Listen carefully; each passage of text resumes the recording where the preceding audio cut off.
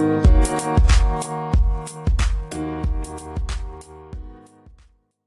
everyone. Welcome to another episode of the Reaching the Summit podcast. My name is Todd Buckingham. You can find me on Twitter at Reach Summit Pod, and I'm joined today by Zach Dosh. You can find me on Twitter at Zachary Dosh. I'm Greg Steeman. You can find me on Twitter at Greg Steeman.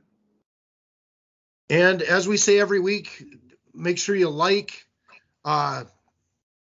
and subscribe to the podcast and give ratings and all of that. It helps people find it.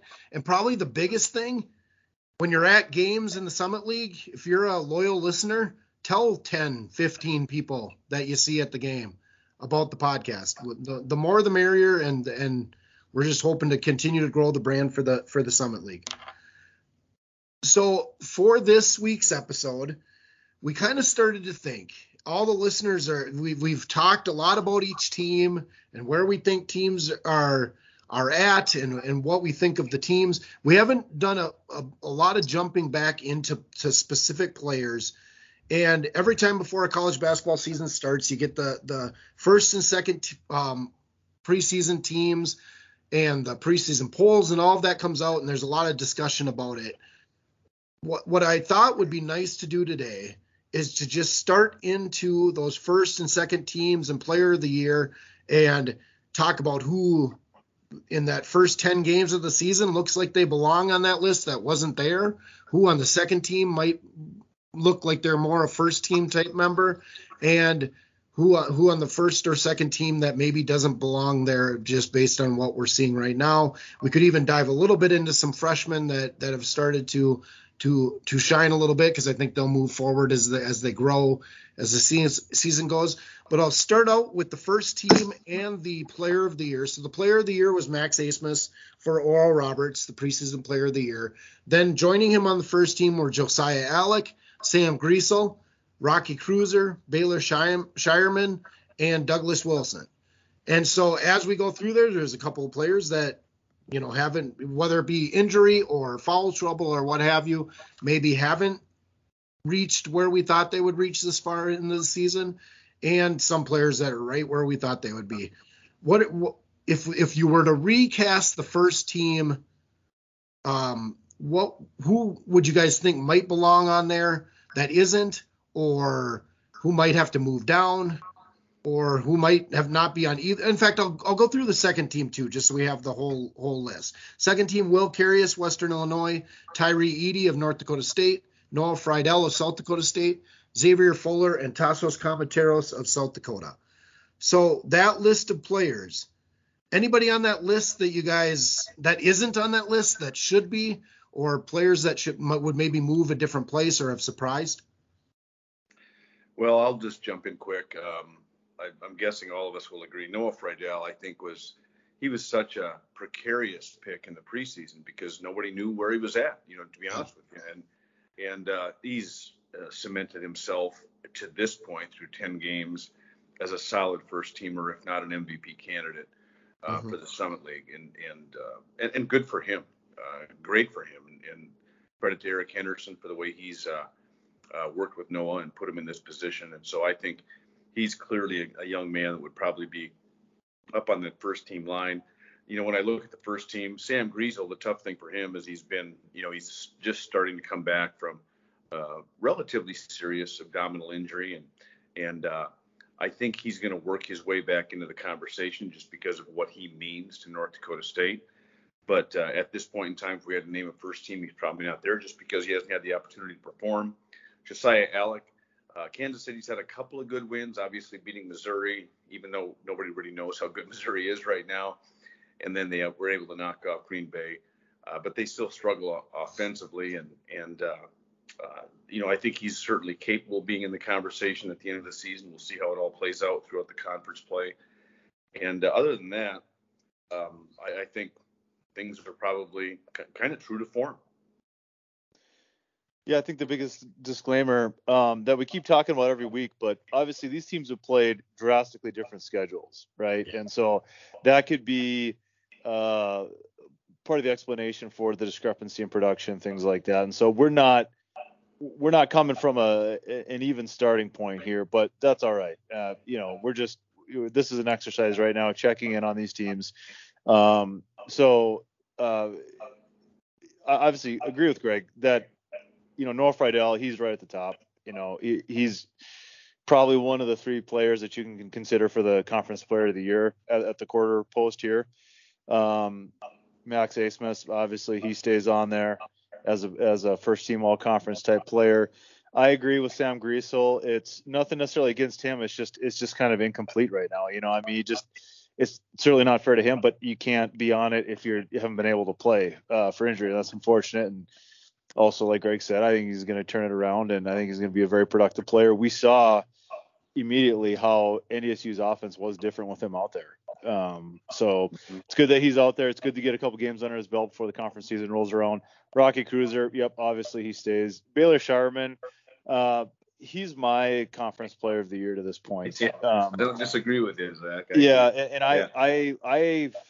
I probably had him just about the conference player of the year last year. I just love he affects the game in a way nobody else does, and in more ways. So ninth in scoring, he's leading the conference in rebounding as a point guard, and also first in assists at this point. Yeah, and I think both. Yep. And so I think his production is only going to go up, particularly with points. We'll talk about it later, but obviously we saw him hit that step back three against Washington State, and so that's definitely something we've seen more of this year that we didn't see last year. And Josiah Alec, nothing against him, but that's just probably not. He's probably just not at that level right now. That first team all conference. And so I have Shireman, Asmus, Friedel, Cruiser, and then I have Carius on the first team too. He hasn't been quite as explosive as he was last year, but that's because he hasn't needed to, and his team's winning. Like what he's doing is translating to winning more, which is. I value that more than some people. I know a lot of people just go right to stats, and I don't blame them. They can have their opinions, but I really value players that affect winning. That's why I'm just so high on Baylor Shireman and Will Carius too. So I have Will Carius on the first team, and then why not Riley Miller? I mean, what do at some point, we're gonna have to start treating them like a normal St. Thomas, like a normal team in the conference here, and Riley Miller, he's third in the conference in scoring right now, right? And him and Anders Nelson are right there, and so if this is truly just a quarter of the way through the conference season, who would be on that first team all conference? I'd have to probably put him on there. He's shooting the ball just unbelievably. I mean, the field goal percentage that he's shooting from 3-point is just unbelievable, and they've had some nice wins. I mean, again, translating to winning, right? St. Thomas has several Division I wins. There's a lot of these schools that don't. So that's my 6 right now for the first team: Shireman, Asmus, Friedel, Cruiser, Carius, and Miller. Quick question for you guys. If it were voting time right now, or at the end of the season, let's go with the end of the season. Winning probably does play a part in voting, but I want to ask the two of you. And that's Riley Miller's a good barometer for how to make that vote. Third in scoring, Anders Nelson is fourth. Let's say St. Thomas finishes seventh and North Dakota State finishes second. What's the balance between where your team finishes and where your scoring in these other statistical categories for the two of you playing a vote like that? Go ahead, Zach. Well, I think a couple different ways, and I don't know that there is like a textbook way to do it. I look at what would this team look like without him on it. I think that's kind of the biggest thing. And when a lot of this scoring occurred, or when did these stats occur? Is this when they're down 20, or is this when they're coming down the stretch? And so I try to read between the numbers a little bit. Obviously, the reason why I put such an emphasis on winning is because, it's a pretty good indication as to whether this is just, popcorn stats or it's like actually affecting winning. Is it just like a volume shooter? Is he averaging 20 points a game on 30% from the field? Things like that. And so, I don't know. I don't know if that answered your question at all. Greg, what do you think? Well, I think you make some good points, Zach. And I look at a couple things, and you talk about it Todd, you say, well, second versus seventh. Well, is the second place team an 11-win team and the seventh place team a 7-win team? Is there that big of a difference? You never know. And Zach makes a good point. How important are these guys to the success of an individual team? I think you factor a lot of different things into it. How they do head-to-head, how do they impact the playoff race or the tournament seedings, and really also the eye test. We're going to get a chance. Zach and I are fortunate. We get a chance to watch all of these teams in person and how these players, impact their team's success.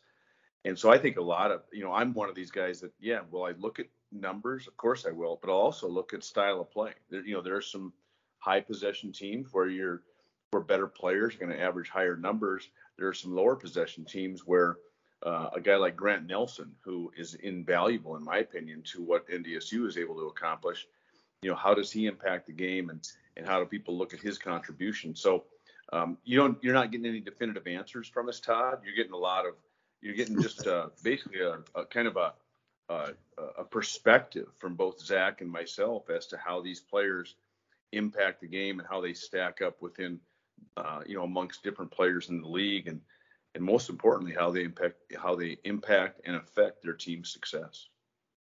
Well, and the reason I asked the question is this exercise is fun to do on December 12th.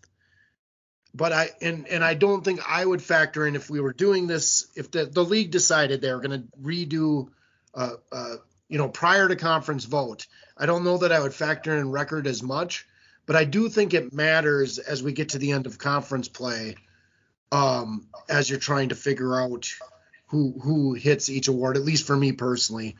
And I agree. The nice part with both of you saying Baylor Scheierman would be your player of the year at this point. Obviously he's a good scorer, but he does so many other things as well. And that's what makes him so special as a player. I don't know if either of you got a chance to watch the North Dakota game at Cal Baptist, but Cal Baptist had this freshman, Taron Armstrong, who isn't a dynamic scorer necessarily, but he changed the entire game. So the passing, rebounding, everything that he did, and reminded me a ton of Baylor on just what he can do on a day-to-day basis.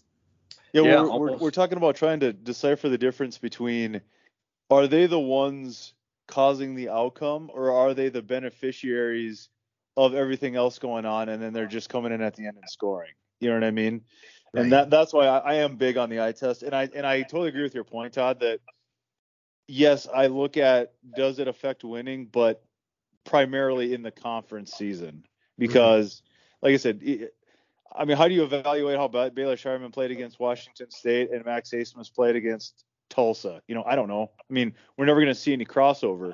And in the conference season, we're going to see these guys playing each other night in, night out, play against all these different people, be guarded by everybody, be the focal point of the defense, and how do they respond to that, all that good stuff. It's a much better representation of how they actually are, I think.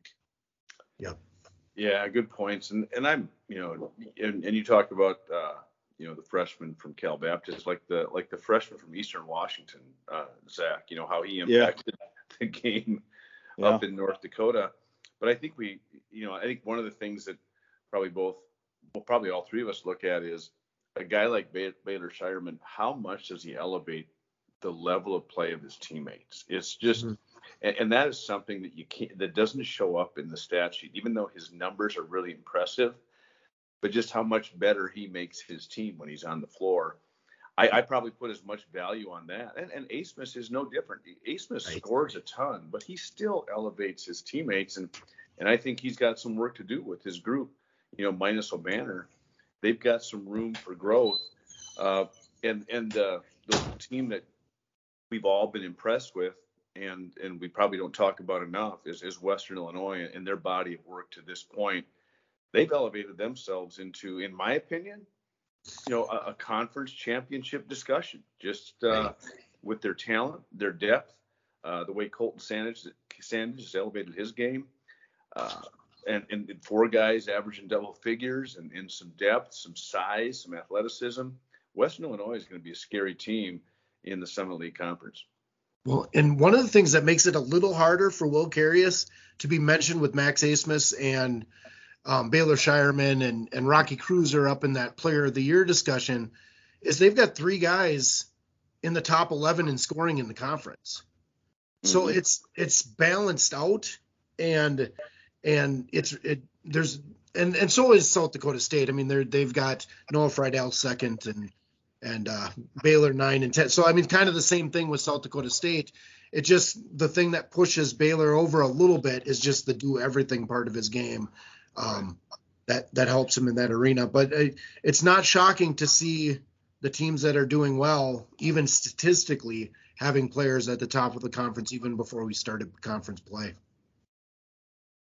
Yeah, we're really seeing that, like we talked about earlier, the top of the conference versus the bottom, and seeing a pretty good line of delineation between those two. Yeah. I don't think we were wrong in our stating at the beginning of the year that the top of the conference is really good, and so in some ways the best the top of the conference has looked maybe ever. It's just the bottom looks worse than we thought, I think, which drags, of course, everything down a little bit. It makes me wonder why the Missouri Valley wants to move to 14 teams or whatever they want to move to. I'm not sure how that's helpful for mid-major conferences, but another discussion for another time. Yeah, I mean, just the quick comment on that is obviously the more teams in your conference, the harder it is to win the conference and to make it to the NCAA tournament, right? I mean, more teams to compete with. So, but so moving on to the second team, what do you guys think? Well, we got Carius, Edey, Friedel, who's both Carius and Friedel. We'd say we would move up, and then Fuller and Comateros. I'll start before and then go ahead, Greg. Fuller and Comateros, it doesn't look so far like the statistical jump that got them voted to the second team has happened thus far. In fact, you're almost seeing players like Peril Hunt and Archambault actually taking a bigger role than Fuller and Comateros. Yeah, and I go back to USD. I think USD belongs in the top half discussion, and I've also said this. I'm not sure what their ceiling is. I think their ceiling is somewhat limited unless somebody all of a sudden decides to play way above their pay grade. They are who they are. Going to be a very difficult out on their home court. They're going to be capable of going on the road and getting after people. I think Coach Lee is going to get them to guard. They're a team that is just, to me, that they're solidly in that 4-5 range. I don't know if they can get higher than that, but with the play of some of the teams in the bottom end, I see it hard for them to drop much lower than that, just because I think they have experience. I think they've got a solid rotation and an ability to defend and rebound fairly well. So yeah, I'm with you on that. I think, when you go look at the second team, we agree. Tyree Edey is one. I've had a chance to watch him a fair amount. When he's good, he's really, really good. I mean, and for Tyree Edey being really, really good, it might be a 9-7 game. 9 points, 7 boards, facilitating, guarding bigger guys if they have to go adjust their lineup and one of their bigs is hurt, and he's all of a sudden defending a 4. He has that ability. They have that versatility. He's never going to be an explosive or dynamic player, but he's going to be a consistent player. He had, I think, in my opinion, a play of the game the other night against CSUN, when CSUN, I think, had cut it to 5 maybe, and he gets a 3-point play off of an offensive rebound stick back. And just sometimes the timing of his contribution. And that's what I look at. I'm going, he may not have explosive numbers, but you look at his value to when he's at his best, what he brings to that North Dakota State roster. And I think there's a number of players throughout the league. Shireman does it, but just at a much more dynamic level for South Dakota State, who plays at a faster pace, more possessions. He can impact the game in numerous different ways. And so those guys have such great value because they just make their teams better just by being on the floor at times. Yeah, so I had the most movement on the second team. I basically had none of those guys on the second team still on the second team. So no Will Carius, no Tyree Edey, no Noah Friedel, no Xavier Fuller or Tassos Comateros. obviously Karius and Friedel moving up to the first team, and then the second team. I kind of agree with your guys' comments on Xavier Fuller and Tassos Kamateros. I think both those guys being on the second team was probably a little bit of a projection into what they could be. And I think we're seeing that it's maybe not playing out exactly like that. I mean, I think the voters were probably on to something that they knew the production was coming. And it's looking like it's starting to come a little bit more consistently from Mason Archambault maybe. And so I could see, if there's somebody from South Dakota sneaking onto this list, it may be him by the end of this year. But, what makes South Dakota good is just their balance. They have tremendous balance. That's also going to hurt them when it comes to putting somebody on this team, but obviously that's not anybody's goal. I mean, nobody sets out to try to put somebody on the second team all conference team, but that's just kind of how it's playing out. And then so the other guys that I have on there, obviously, so Douglas Wilson would be bumping down to the second team all conference, and that's just his situation. Again, that could easily be dead wrong, and he could be right back on the first team. He's healthy. It's just he seems to just get in foul trouble quite a bit. So him moving down to the second team was not so much about what stuff that he hasn't done. It's just about some of those other guys just really stepping up, whether it's Will Karius or whoever. But, I kind of went a little different route here. So, Anders Nelson, again, they won some games, and he's a big reason why, and he's putting up great stats. And so I'm having a hard time keeping him off, him or Xavier Fuller, right, or Mason Archambault, and he's averaging probably a handful more points per game and winning just as much. So Anders Nelson on there for right now. Colton Sandage, again, that's just kind of more of a tip of the hat to that entire Western Illinois situation. He's playing really well. He's had some big games, 30-point games. So I think he's earned that at this point. KJ Hunt for Denver. Give him credit. He's coming in and he's their lead guy right now. He's scoring some points. Not always translating to wins, but they're keeping games much closer than they always have been. So I mean, I'd consider him. And then Grant Nelson. That's just one of those situations where you watch a game for 5 minutes and you understand that he is one of the 10 or 11 best players in this conference, and you don't have to look at the box score for that one. So. I don't know. What else? Did you guys have anything else on there? Well, I just want to comment on Grant Nelson. Zach, I could easily see his numbers jumping a good amount once we hit conference play. Once they kind of a huge beneficiary of Sam Griesel being back on the floor. True. Yep. And Rockies too. I wouldn't see Rockies get a jump as well. So. And my only other comment when we talk Colton Sandage and even Luka Barisic, it's hard to say that either of those two guys aren't at least in that discussion for second team right in there. Mm-hmm. It all kind of, and that's where I could see, because the numbers are going to look pretty similar and the impact is going to look similar, but that's where I could see at the end of the year, if Western Illinois finishes second, it's pretty hard not to have three guys with good numbers on those first and second teams. Especially when you're talking about both teams. Yeah. Right. And sometimes people will that's where you'll see it on Twitter and from fans of teams outside the Dakotas, the Dakota bias they'll talk about. Well, if South Dakota State wins the conference and they get three guys on the first and second team, that's not bias. That's just they won the conference with three guys who are high impact players. And so nobody brings up the fact that if nobody from North Dakota makes it, that's suddenly the Dakota bias went away for that. So I think sometimes we're just stuck in our thinking that way. I mean, I'd go as far as to say I'd be surprised if the team that wins the conference doesn't have three players on the first team, all first or second conference. I'd be surprised if they don't. I mean, if they don't, it would have to be like Oral Roberts and Max Asmus goes crazy or something like that, So, I mean, they should.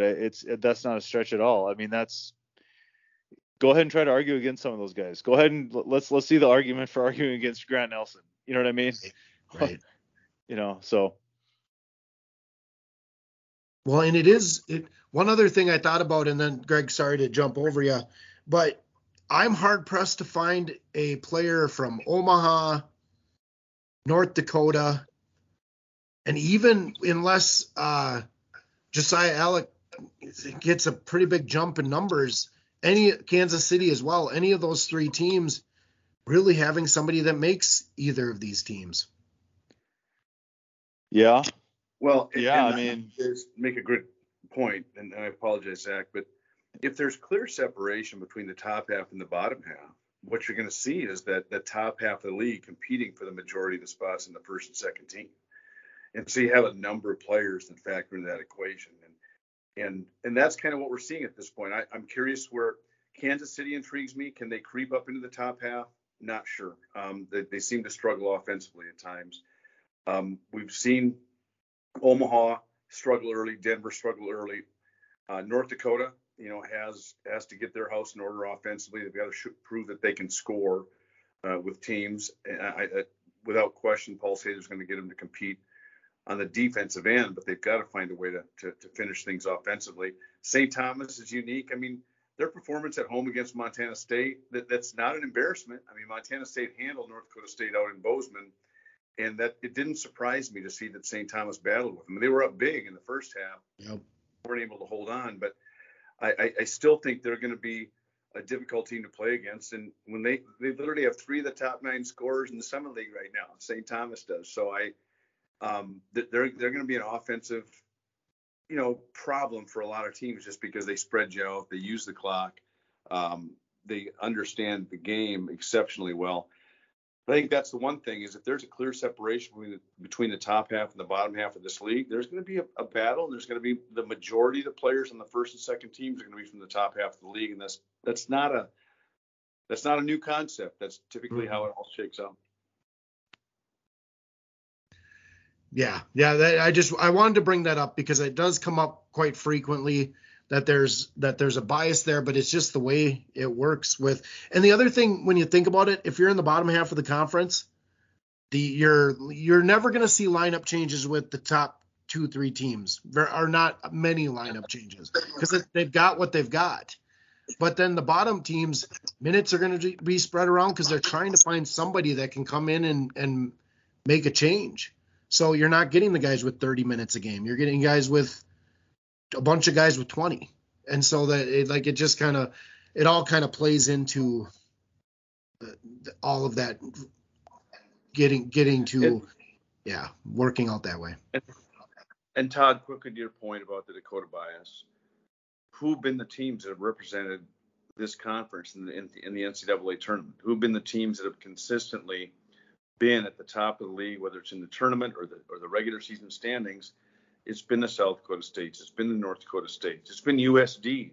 They've positioned themselves quite often to be a top 4 seed.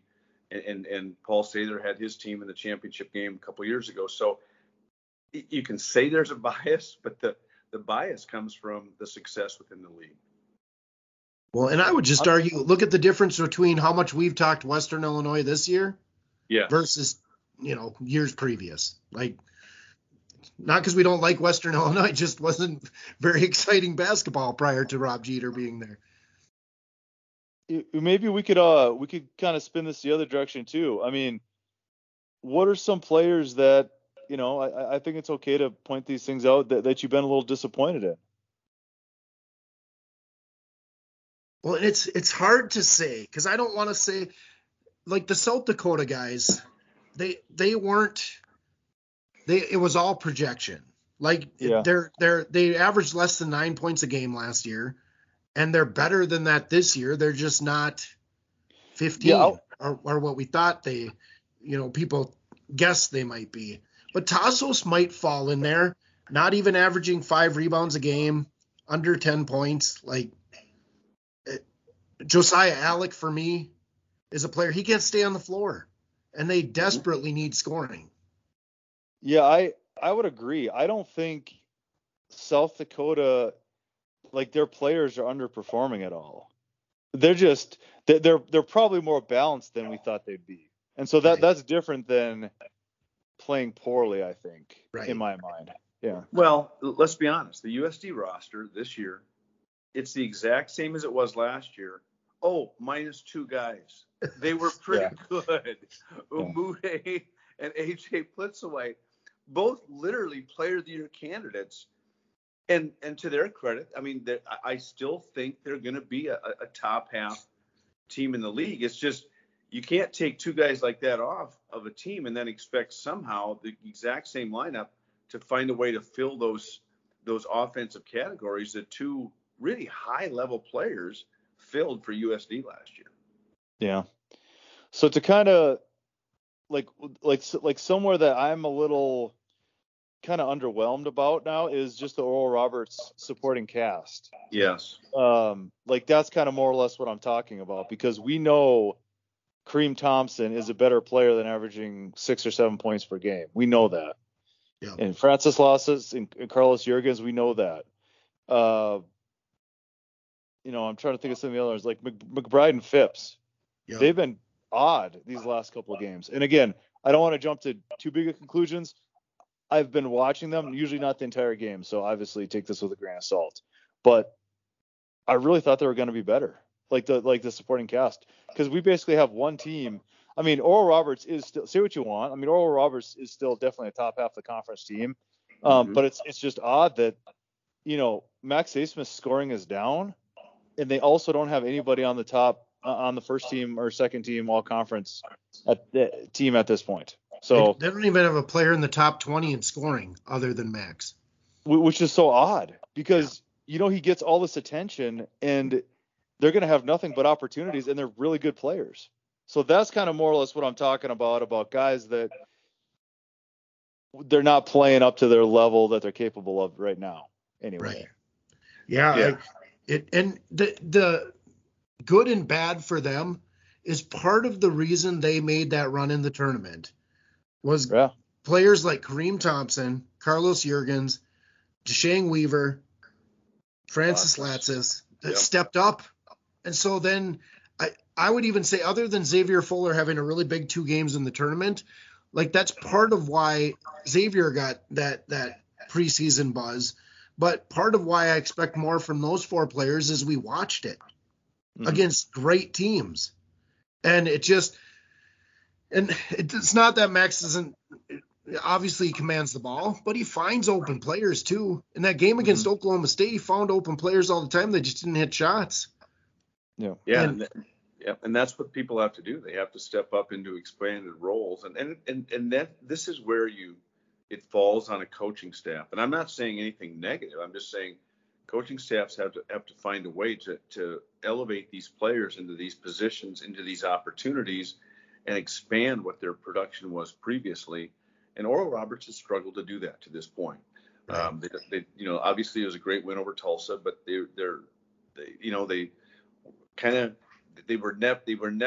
never threatened Missouri State. They cut it close a few times, things like that, but still, they're a team still looking for their identity. But they're, when you look at Summit League standings, I think there's without question they're still a top half of the league team.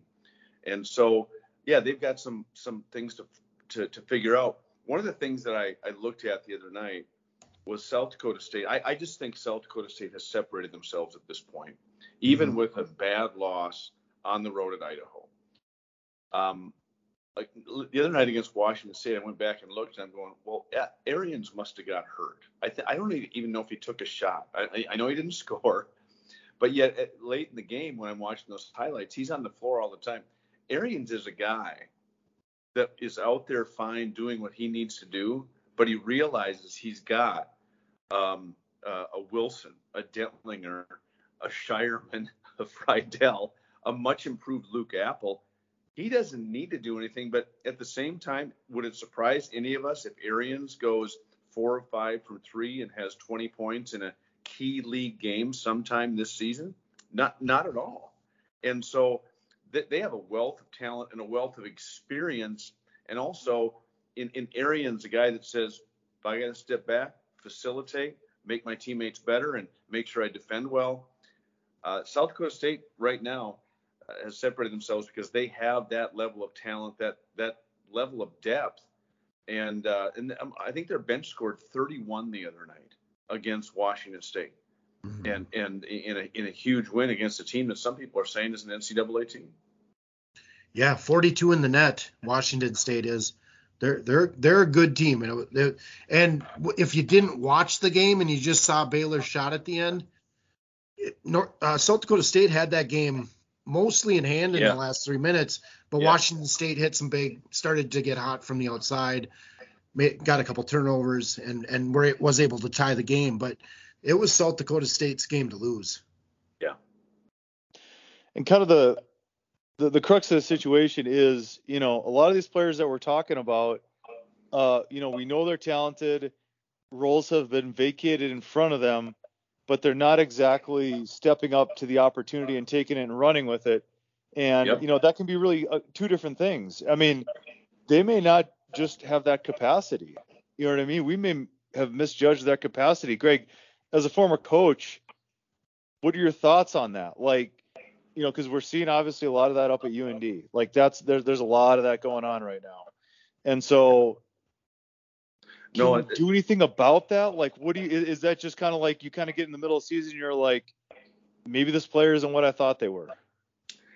It's a really good observation, Zach. And not to bore you guys, but I remember, but my daughter played volleyball. She finished her senior year of volleyball. And when she was a junior, one of her teammates went out and a backup had to fill in for her. And I said, just make sure you tell her backup that she doesn't have to be the person she's replacing.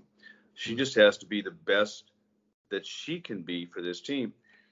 And it's so funny because she called me back. She said, Dad, I told her that. And she started crying.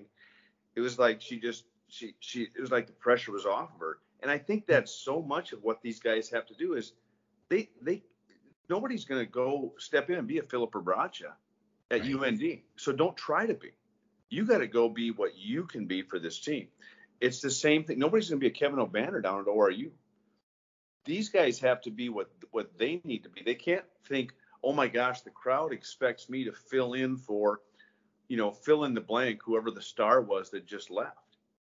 And I think that's something that falls on the coaching staff to say, listen, I'm not looking for somebody here to be Rabracha or O'Banner. You guys got to go out there and just be who you are.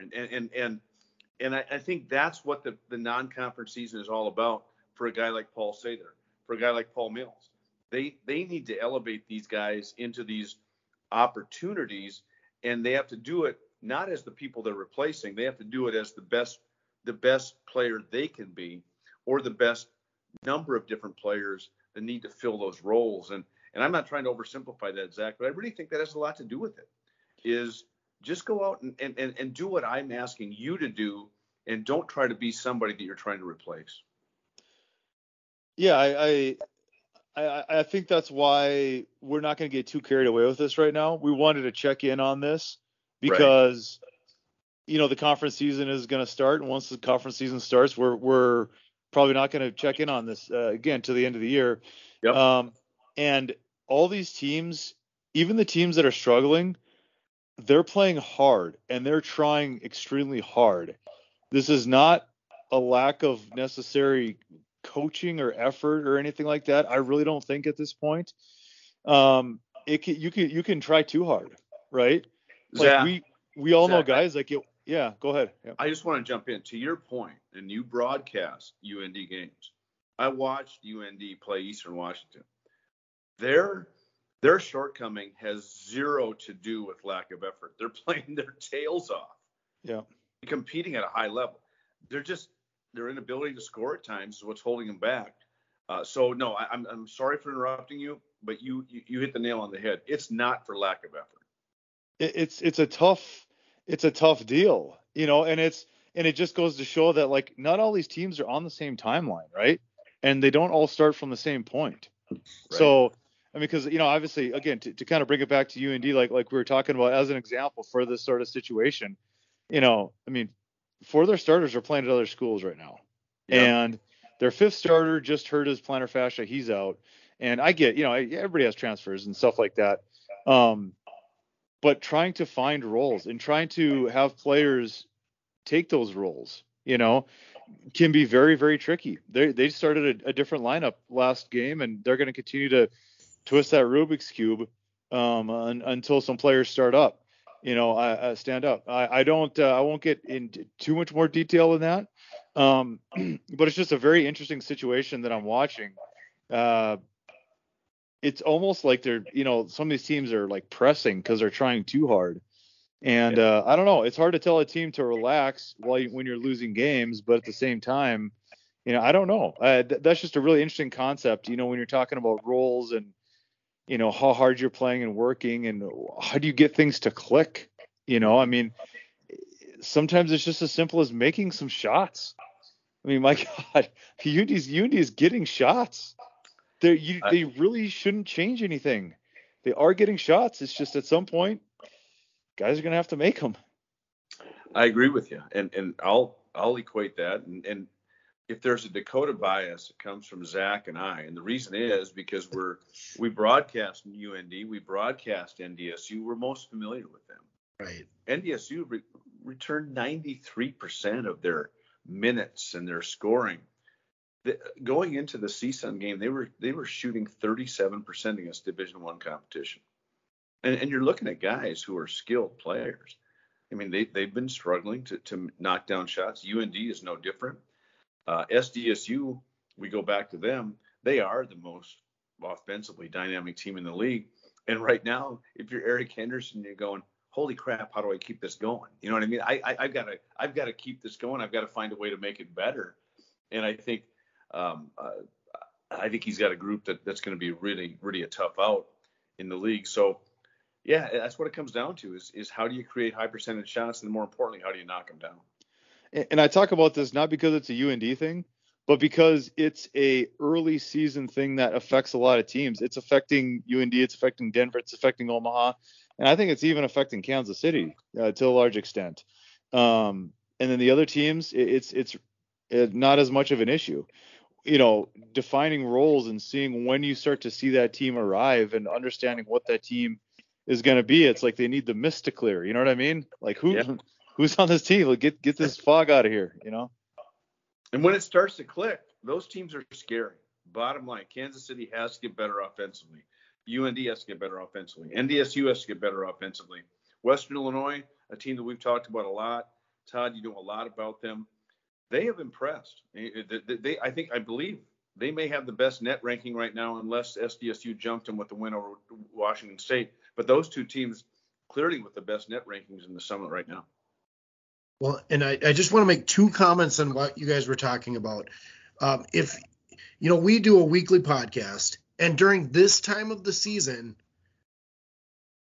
we're fans of all the teams, right? Like we're just wanting the Summit League to do well, so we come in, and I think, at least I'll speak for myself, my expectations I start looking at some of the people coming in and these different things. So my expectations maybe go a little bit high, or at least have a tendency to overreact to what happens on the court. When you listen to almost every Summit League coach talk, they're trying to get ready for conference play. Mm-hmm. Whereas we think, if just everything rolls right, we could be a 2-bid league. I don't think any coach in the league was ever thinking about that. And so that's kind of my first point.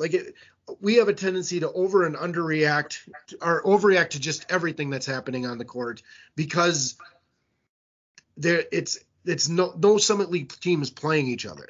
So if it's a bad day for Summit League teams, it feels like it's a bad day all the way around, where the coaches really are pushing for that end of year.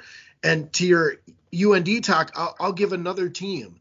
There was a stretch for Omaha where Nick Ferrarini and Kyle Ludke were their two best scorers in a 2 or 3 game stretch. And another big contributor was Frankie Fiddler, who's a true freshman. That's 2 walk-ons and a true freshman. I'm positive if we had gotten a chance to talk to Coach Hansen before the season started, he was not counting on the 2 walk-ons as being 2 of his bigger contributors. So, it's just you're trying to mix all these different things together. So when we talk, and one other point on the disappointing players, or however we want to put that, we forget about confidence and the role of when things are rolling good or not rolling good, how that plays on players. And we saw that with ORU in the NCAA tournament. Obviously, that momentum rolled the right, maybe confidence is the right word, momentum is. It's a true thing. And so that can roll the other direction. If it's going bad, it can start going good. So we don't want to overreact that way either. Just because Deshane Weaver isn't scoring right now doesn't mean he's going to not all of a sudden hit a streak where it's just starting to go. And so I just wanted to chime on those they're not. They're not bad players. It's just a poorer streak than we know what they're capable of. Right. Yeah. And we look at these teams towards the bottom, like it's just that wasn't part of the plan for Omaha to have 2 walk-ons being their main scoring contributors. It just wasn't. They brought in a couple Division I transfers either via injury or not what they thought they would be. They're not contributing the same way. And so, when you talk about players, some players are being asked to fill roles that they maybe just aren't, like to your point, Zach, aren't there to fill. Yeah, I mean they're trying to fill roles that they can't. Right. Maybe that's just not. They kind of hit the Peter principle, where they kind of bumped into their ceiling a little bit, and you don't really know that until you start playing, and then the adjustments start. Yeah. All right. Well, so we wanted to run through some player specific. We got about 14 minutes left today. I did want to hit on a rumor that keeps popping up in the Twitter world, which could mean it's very valid or it could mean it's nothing. What I do believe to be true is Kansas City would love to be in the Missouri Valley. What I'm not so sure is if the Missouri Valley really actually wants them or if it's a lot of rumors. So Kansas City keeps getting mentioned as part of the Missouri Valley. We'll start with, if they were to go, where do you guys think the Summit goes? We got a new commissioner. Josh Fenton was just announced either last week or the week before as the new commissioner. Comes from college hockey. He doesn't take control full time till April, I think, but he has been saying that he'll still be around, kind of doing both. Do you guys think we lose Kansas City? And if so, where does the Summit League go from there? This 10-team thing is nice. Be nice to keep that. Well, I guess I'll just jump in quick. I don't know if the Missouri Valley wants Kansas City. They want the Kansas City market. Right. And Kansas City would be that vehicle. Kansas City doesn't have great facilities. They bounced around. They were in the Summit, went to the WAC. Horrendous decision on their part. Realized they made a mistake, came back, and now they might be looking at where they think the grass is greener. And so, are there discussions? I don't doubt for a moment that there are discussions between them and the Mo Valley. One of the things that, from the Summit League perspective, you go back to Tom Duple, who was a retiring commissioner. When he did not offer an invite to Augustana, I think that shocked a lot of people. But I think he knew what the situation was with St. Thomas, got into the Twin Cities market. I think it was a great move on the Summit League's part. But right now, Augustana is sitting in the back pocket of the Summit League. And so I think that would be the absolute natural ask for the Summit League. If Kansas City goes, let's go get Augustana. And Greg, they're going up to Division I in hockey, right? Yeah, and they still have a plan. I mean, they're members of the Division II Northern Sun, but they had announced intentions of transitioning to Division I. If they get offered an invite, I think they take it in an absolute heartbeat and make that move. Now, I'm not, the thing about it is I don't think USD and South Dakota State are going to be ecstatic about that. The reason is, you look at the Sioux Falls market, that corporate donor world all of a sudden goes from a 2-piece pie to a 3-piece pie. Yeah. And there's only so much to go around. But from a conference stability standpoint, I think it would make perfect sense. Because they have the desire to move to the Division I level if the opportunity presents itself. Yeah, I think there's too much smoke around this situation for there to not be fire. Clearly there's some substance to this. The question is whether it actually happens or not. It's one of those things that, I'm sure Kansas City always wanted to get in the Missouri Valley, but Missouri Valley had no interest in them. And then the next thing you know, some dominoes fall, and now they probably do. I'm guessing they probably do. And I'm guessing Kansas City goes. And so, as like sands through the hourglass, these are the days of our lives, right? In terms of moving conferences here. And so where does the Summit League go? No doubt about they have to stay at 10. I really do think that they have to stay at 10. It's the schedule is 1,000 times better. It only makes sense. Augustana, I just don't see it. I mean, we saw what their attitude is and why they went out and got St. Thomas, right? The Summit League isn't a charity. The Summit League would be doing Augustana an unbelievable favor if they invited them to the conference, right? Because without the Summit League, where's Augustana going to go? That's what I've never understood about this. I don't. It's a good question, Zach. But without Augustana, where does the Summit League go? Well, this is where, the commissioners get to earn their money, right? Geography gets a lot more expansive the farther west we go. It does. Yeah. I mean, I'm not disagreeing with you. I'm just saying, who else is out there? Well, yeah, and I mean, the question is you just never know how likely a school actually is, to being available, and right. And we've learned in the sports world, you don't want to assume that somebody isn't available before making them tell you no. I don't know if that's Northern Colorado. That's the one I was going to mention. Northern Colorado makes a lot of sense. They haven't had a ton of success in the Big Sky, and they're a perfect travel partner for Denver. Yeah. But I just think that the opportunities or the potential members get fewer and fewer when you get to a more expansive geography. So, I don't disagree with you, Zach. Yeah, but the question is, it may be realistic, it may be not. We don't know. Yeah. Right. To your point, Zach, that's where we're talking a team that going into this year and has had success previously is a 150-ish KenPom type team. Like, all it hurts to ask Northern Colorado is they say no. Like, I would go there first because it makes the league stronger. Yeah. And then they say no, and then you move on. Yeah. This is why you pay your commissioner. This is exactly why you pay your commissioner.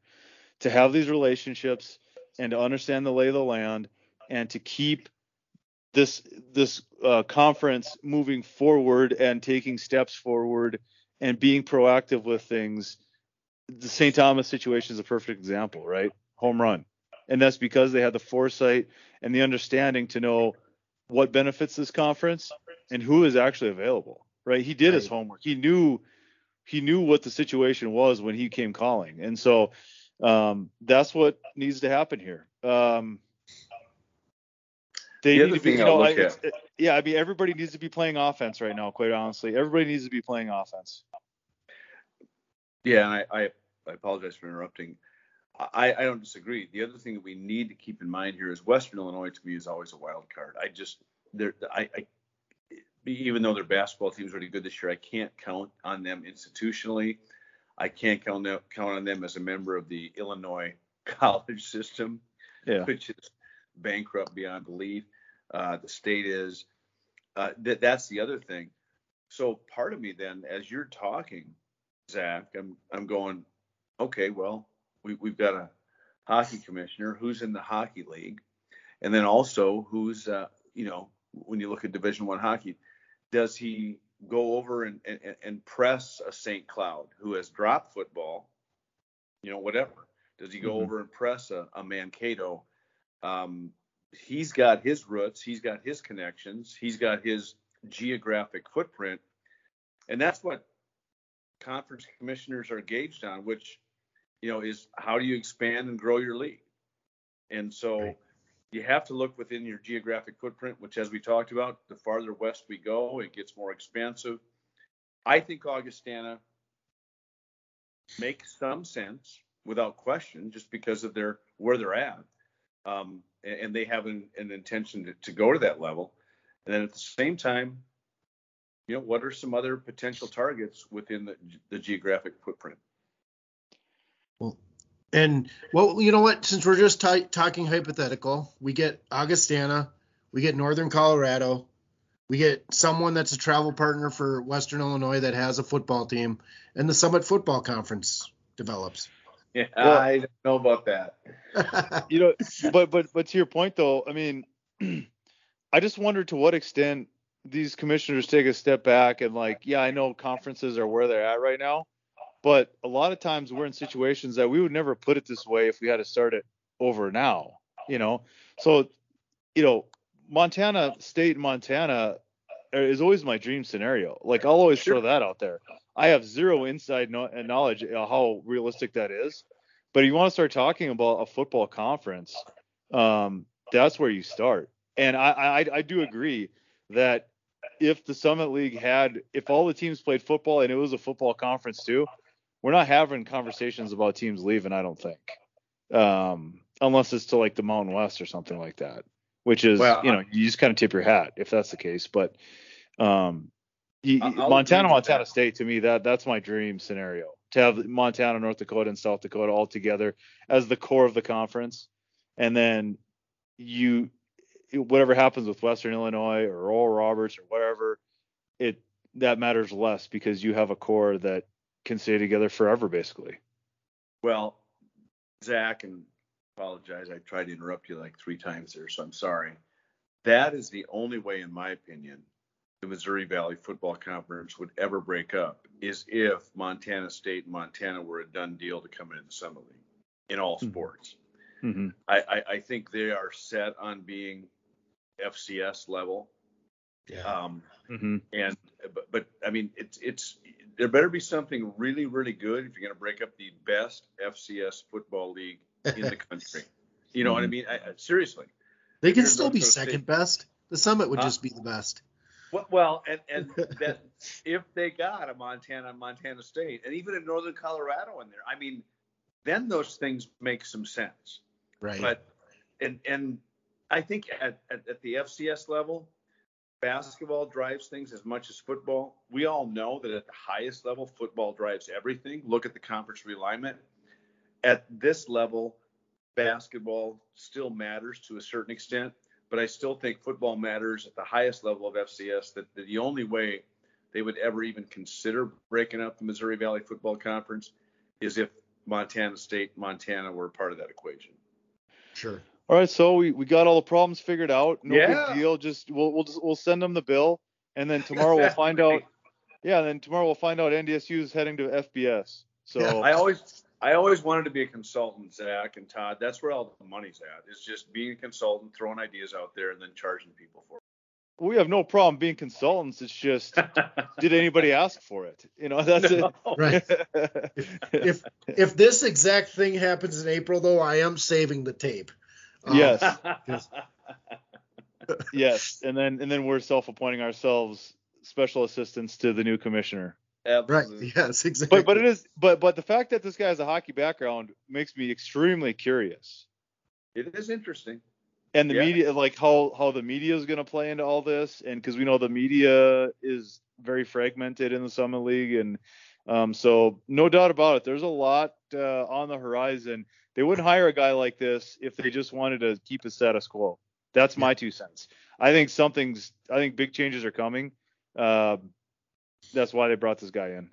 And the tough part is Minnesota expansion with other schools could be realistic, but the I forget what the organization is, but basically there's an agreement that none of the current D2 Minnesota State colleges will be a competitor with the University of Minnesota. Yeah, it's all one school system. Yeah, so it's a really kind of goofy situation. It's sort of the same deal as in Illinois. It's like, what makes sense on paper doesn't when you start looking at the budget and their bylaws and all that stuff. And so it matters very little in terms of the product on the field. It matters more or less in terms of the organizational structure. So they can get out of that crap in no time. But I was just thinking as you guys are talking, I'm going, okay, Summit League. Who are the hockey schools in the Summit League? You got UND, Denver, Omaha, St. Thomas, Augie potentially coming in. That's scary. Oh man, I'll tell you what, this new commissioner may have a lot of plans. It's going to be interesting to see how it shakes out. Well, maybe you just stumbled across something there with Augie going playing hockey and bringing a hockey commissioner into the Summit League. Never know. And I suppose there's nothing that'll hurt for me to reach out with direct message on Twitter to try to get him on the podcast. Let's do it. Absolutely nothing stopping you. No. Yeah. That would be a fun interview. Let's do it. It's worth a shot. Yeah. Well, nothing's off limits. Exactly. Well, with that, we're hitting our 59-minute mark, so we're closing in on that hour. We didn't even get to everything we wanted to talk about this week, but as we get into the grind of non-conference play, I think that's not a bad thing. We got one more week before conference play starts, so we'll probably be starting to look towards non-conference or to conference play as we hit next week's episode. But with that, gentlemen, we'll sign off for this week, and we'll talk next week. Have a great night. All right, you guys too.